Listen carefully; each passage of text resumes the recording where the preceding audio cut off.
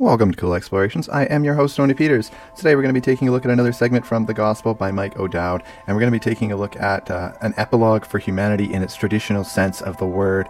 It is God making humanity new in a permanent way, and it'll be taken from Revelation 22, 6-21. A long time ago, in a galaxy far, far away. Nah, I'm just kidding. Years ago, the early 20th century President Calvin Coolidge returned home from church on a Sunday, and he was asked by his wife what the minister had talked about, and Coolidge replied, sin. When his wife pressed him as to what the preacher said about sin, Coolidge responded, I think he was against it. And that's an interesting summary. Coolidge could discern the preacher's topic, but he couldn't confidently summarize it. And this raises an interesting question as to where the fault lies. Was it in the preacher or the distinguished member of his audience? Now, we'll never know. But knowing human nature, most of you reading this would be inclined to blame the preacher. Revelation 22 is unique in all of Scripture.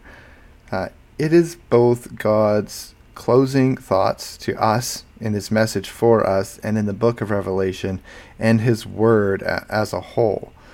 He has just finished tying all the loose ends together in his story of redemption and restoration and revealed to us how will be made these new creatures, or new beings, I should say, in Christ, with heavenly bodies instead of the physical bodies that we have now that are so frail.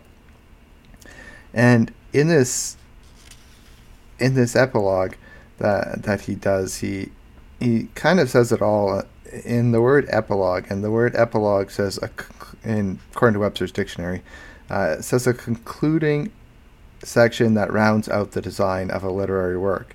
And so with these verses, we can say that God rounds out the design of his story of redemption and restoration by reminding all of humanity about some essential truths and truths about his word, the word being the Bible, truths about his one and only Son, Jesus Christ, and the truths about the salvation we can have through his Son, Jesus Christ, that free gift that he gave us.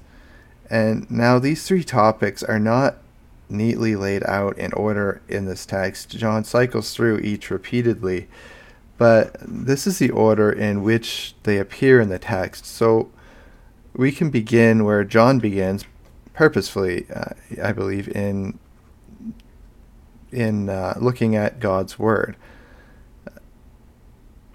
We can say the church doctrine often begins with God's word as well, and should begin with God's word as well.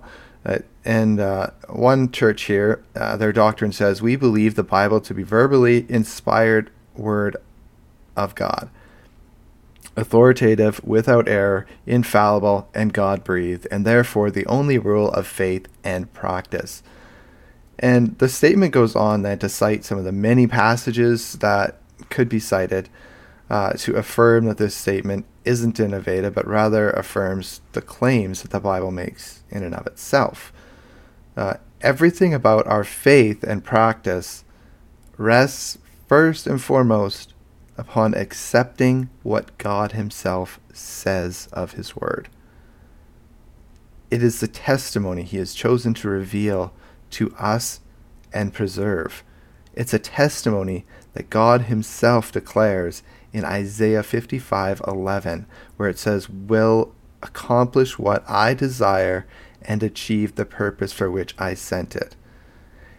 In reminding us of what is essential, it makes perfect sense for God to begin with his word that serves as the basis for what we believe to be essential. And he begins by communicating to John through his angel that God's word is trustworthy and true, which is an assurance that we can take to the bank, and not the banks that are collapsing right now, but take it to the bank of Jesus Christ, the cross. And the angel says this very thing in Revelation 22:6. And he's repeating what God himself said of his word from his throne in Revelation 21:5 when he commanded John, "Write this down, for these words are trustworthy and true." And we might be inclined to argue that God is only characterizing John's account here in Revelation. But in 22:6, the angel goes on to say, "And the Lord, the God of the spirits of the prophets, has sent his angel to show his servants what must soon take place." In referring to the Lord as the God of the spirits of the prophets, the angel then is lumping John in with the host of human authors that God has inspired to bring us his word. Because of his nature, what God declares of his word here is applicable to every word he has inspired as the God of the spirits of the prophets. Therefore, we can also conclude from this epilogue that God's word is complete. And that's an important one to note. It's complete. We can't add to it now. God has completed the Bible. You can't now say, "Oh, God said this to me, so we're adding it to the Bible," as has been done with other faith organizations that claim Christianity. And when we say complete, that is precisely what he believes we need. Revelation is the piece of God's story that ties up all of the loose ends, and it brings us conclusively to the end that he has in store for us, that he's already prepared for us. And it reveals the ultimate aim of his work, which began in eternity past, and the significance of that revelation to all humanity. As such, it offers, as one commentator notes, a uniquely rich opportunity for false teachers to restructure the Christian faith by altering it, which again has happened in many faith groups that claim to be Christian. Reality reflected in Christ's warning in verses 18 to 19. It says, "I warn everyone who hears the words of prophecy from this book.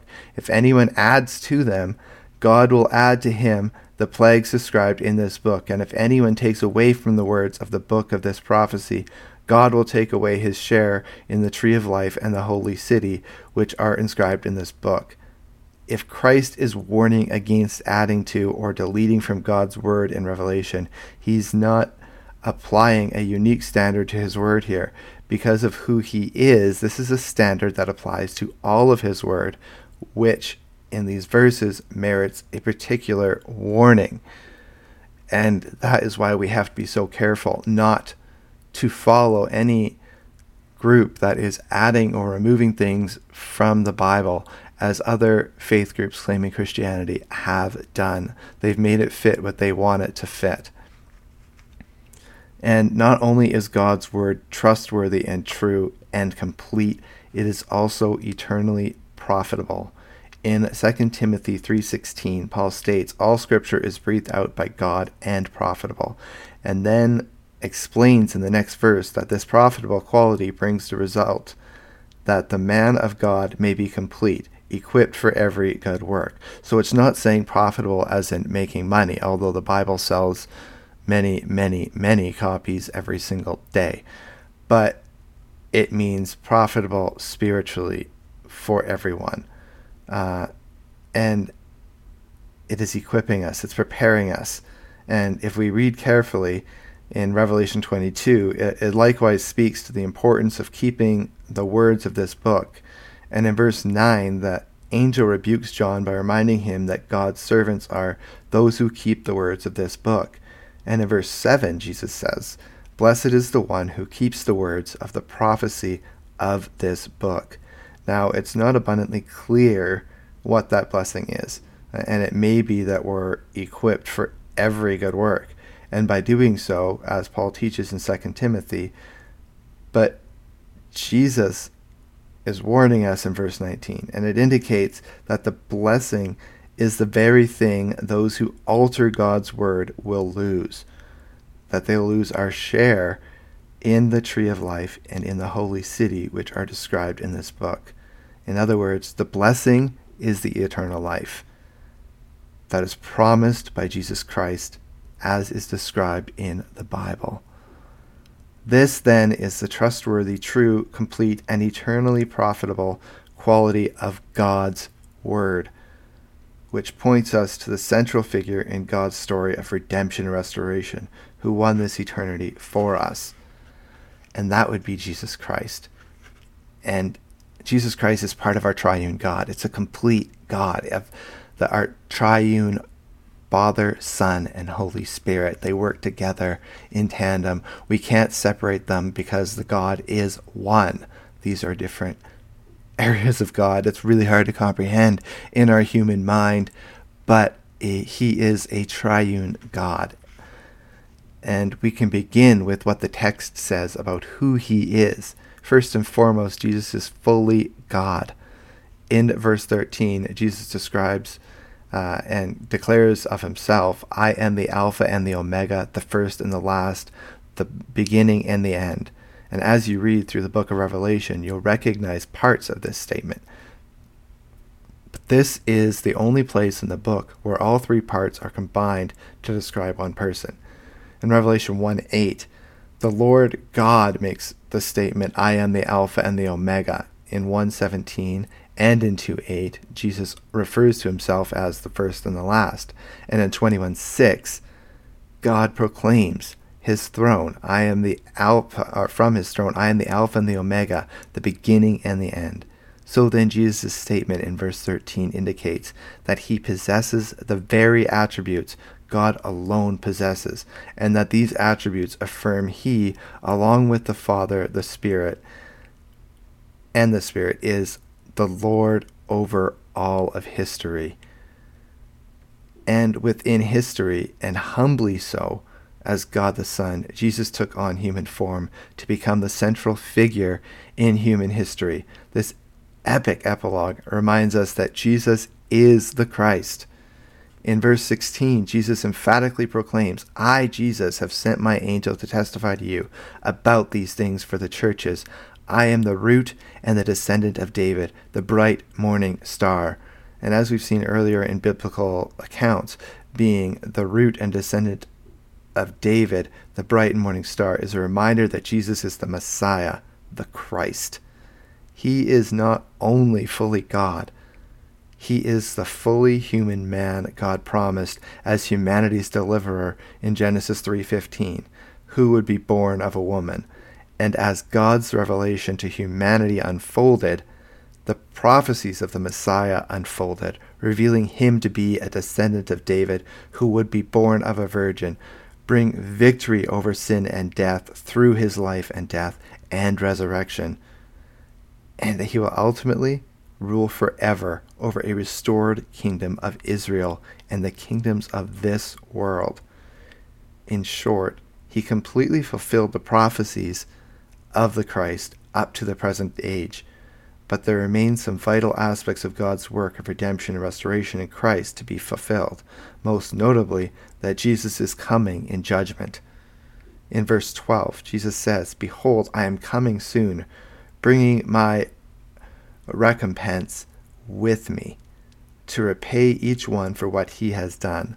The word recompense here refers literally to compensation for work done, and so as such it can refer to punishment as well as reward. Revelation records frequently the reality that we all will be judged according to our works, and this includes those who are in Christ. With respect to the faithful, this recompense is typically with a favorable connotation of reward. But in 2:23, Jesus ominously tells the church at Thyatira, in the midst of rebuking them for tolerating false teaching, sexual immorality, and idolatry in their midst, I will give each of you according to your works. As one commentator notes, the promise of Jesus' coming is meant to prompt God's people to repentance and faithfulness. And so it is the promise with a sense of urgency. Jesus is coming soon. Jesus makes this point 3 times in this passage, each emphatically. But what does soon mean? Soon in God's timing is not soon in our timing, which is something I know frustrates all of humanity, but we do have to be patient because God sees time outside of time. After all, it has been said some 2,000 years. In Matthew 24, Jesus indicates that his return would come unexpectedly, and the New Testament writers followed suit. And they frequently are stressing that Jesus' return was imminent. The long delay seems to present a problem to this teaching, but Peter anticipates it in 2 Peter 3:4 when he states the question of the cynics who ask, where is the promise of his coming? Peter responds by reminding his readers, do not overlook this one fact, that with the Lord 1 day is 1,000 years, and 1,000 years is as 1 day. The Lord is not slow to fulfill his promise, as some count slowness, but is patient towards you, not wishing that any should perish, but that all should reach repentance. That's 2 Peter 3:8-9. So then, from God's perspective, whether it's 2,000 years, 5,000 years, or whenever, the period between John's time and Christ's return will always be soon. Jesus wants his people to regard his coming as imminent, not to build a calendar, but to build character. And as Jesus says in Matthew 24:45-46, in the midst of teaching that his return can come at any time, who then is the faithful and wise servant, whom his master has set over his household, to give them their food at the proper time? Blessed is that servant, whom his master will find so doing when he comes. Perhaps Peter had something similar in mind in Philippians 2:12 when he wrote, work out your own salvation with fear and trembling. For salvation is a work in progress that we play a part in. And we can come back to where we began in this chapter, which is with salvation being rooted in faithful obedience to God's word.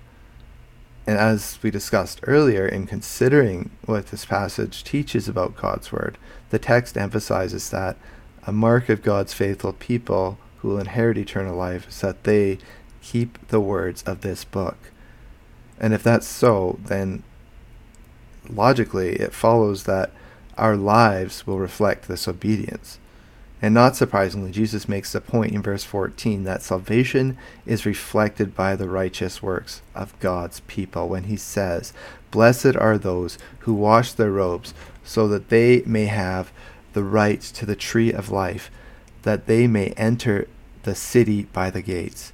Those who inherit eternal life will have irrevocable access to the new Jerusalem and the tree of life. Jesus describes these as those who wash their robes. And back in 7:14, John was told that the ones coming out of the great tribulation have washed their robes and made them white in the blood of the Lamb, which is indicating that one washes their robes through faith in Christ. And that is belief in Jesus Christ, his resurrection, his death, his great gift of salvation that he has given us. And the verb wash here is in the present tense, indicating that this life of faith in Christ is not just a past event. It is an ongoing activity that characterizes the life of believers. The same can be said from the previous point, where keeping the words of this book is also present tense. This life of faith is the prevailing quality of the believer, building to a third point about our character in Christ. Salvation will be realized through the persistent faithfulness of God's people. It's an explicit point that is made in this passage. In verse 11, the angel tells John, let the evildoer still do evil, and the filthy still be filthy, and the righteous still do right, and the holy still be holy. This is actually a series of 4 commands where the angel is declaring that there will be a difference between the wicked and the righteous. Genuine believers will persevere in their walk, and apart from Christ, those who reject him will remain in a life characterized by sin. And you see the same side-by-side comparison in verses 14 and 15, where those who are outside, in verse 15, are described in the same way as those destined for the lake of fire in 21:8. Daniel makes this very same point in Daniel 12:10, where he says, "Many shall purify themselves and make themselves white and be refined, but the wicked shall act wickedly, and none of the wicked shall understand, but those who are wise shall understand." The marks of a genuine saving faith in Christ are obedience to God's word and a life that persists in reflecting that obedience. As John teaches throughout his letter of 1 John, God's work will be effective in transforming the believer. And this is evident work that he does in us for our assurance in our salvation. But Revelation 22 teaches one more essential truth about our salvation. It's evident where God's people long for Christ's return.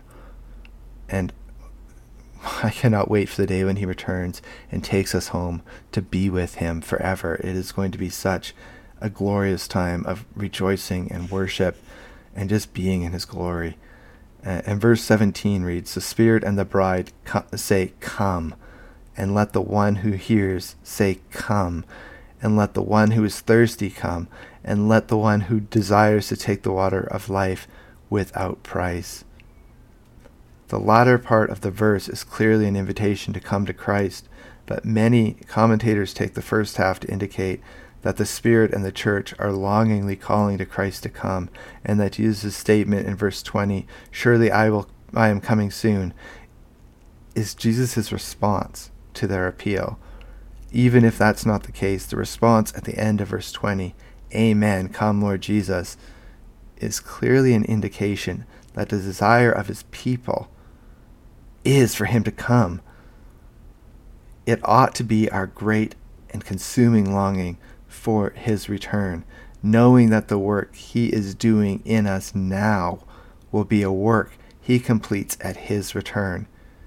We are participants in his work through our life of obedience. But ultimately, the faithful know that salvation in every sense is only possible by the grace of the Lord Jesus. And so ever fittingly, John concludes his epilogue by saying, "The grace of the Lord Jesus be with all. Amen." As Alan F. Johnson comments on verse 21, "Nothing less than God's grace is required for us to be overcomers and to triumphantly enter the holy city of God, where we shall reign with him forever and ever." There is a tension in the scriptures teaching between the assurance of our salvation in Christ, our obligation to walk in obedience, and the reality that grace will change us both now and forever. In Titus 2:11-14, Paul puts it all together for us in the same context our passage today represents in this tension. In light of our hope and longing for the Lord Jesus to come quickly, it says, "For the grace of God has appeared, bringing salvation for all people, training us to renounce ungodliness and worldly passions, and to live self-controlled, upright, and godly lives in the present age, waiting for our blessed hope, the appearing of the glory of our great God and Savior Jesus Christ, who gave himself for us to redeem us from all lawlessness, and to purify for himself a people for his own possession who are zealous for good works." God's grace towards us through Jesus Christ brings us salvation. This salvation results in a life in the present age which abandons the very ways of this world and embraces the ways of God. And such a life waits for the blessed hope of the glorious return of our Savior, Jesus Christ. Knowing this is his aim in redeeming us, we live knowing we are his own possession. And as his possession, we are zealous for good works. If this is truly who we are, then we need to join with Jesus Christ and join with his other followers by expressing the great desire of his people, which God chose to conclude his word with, Amen. Come, Lord Jesus.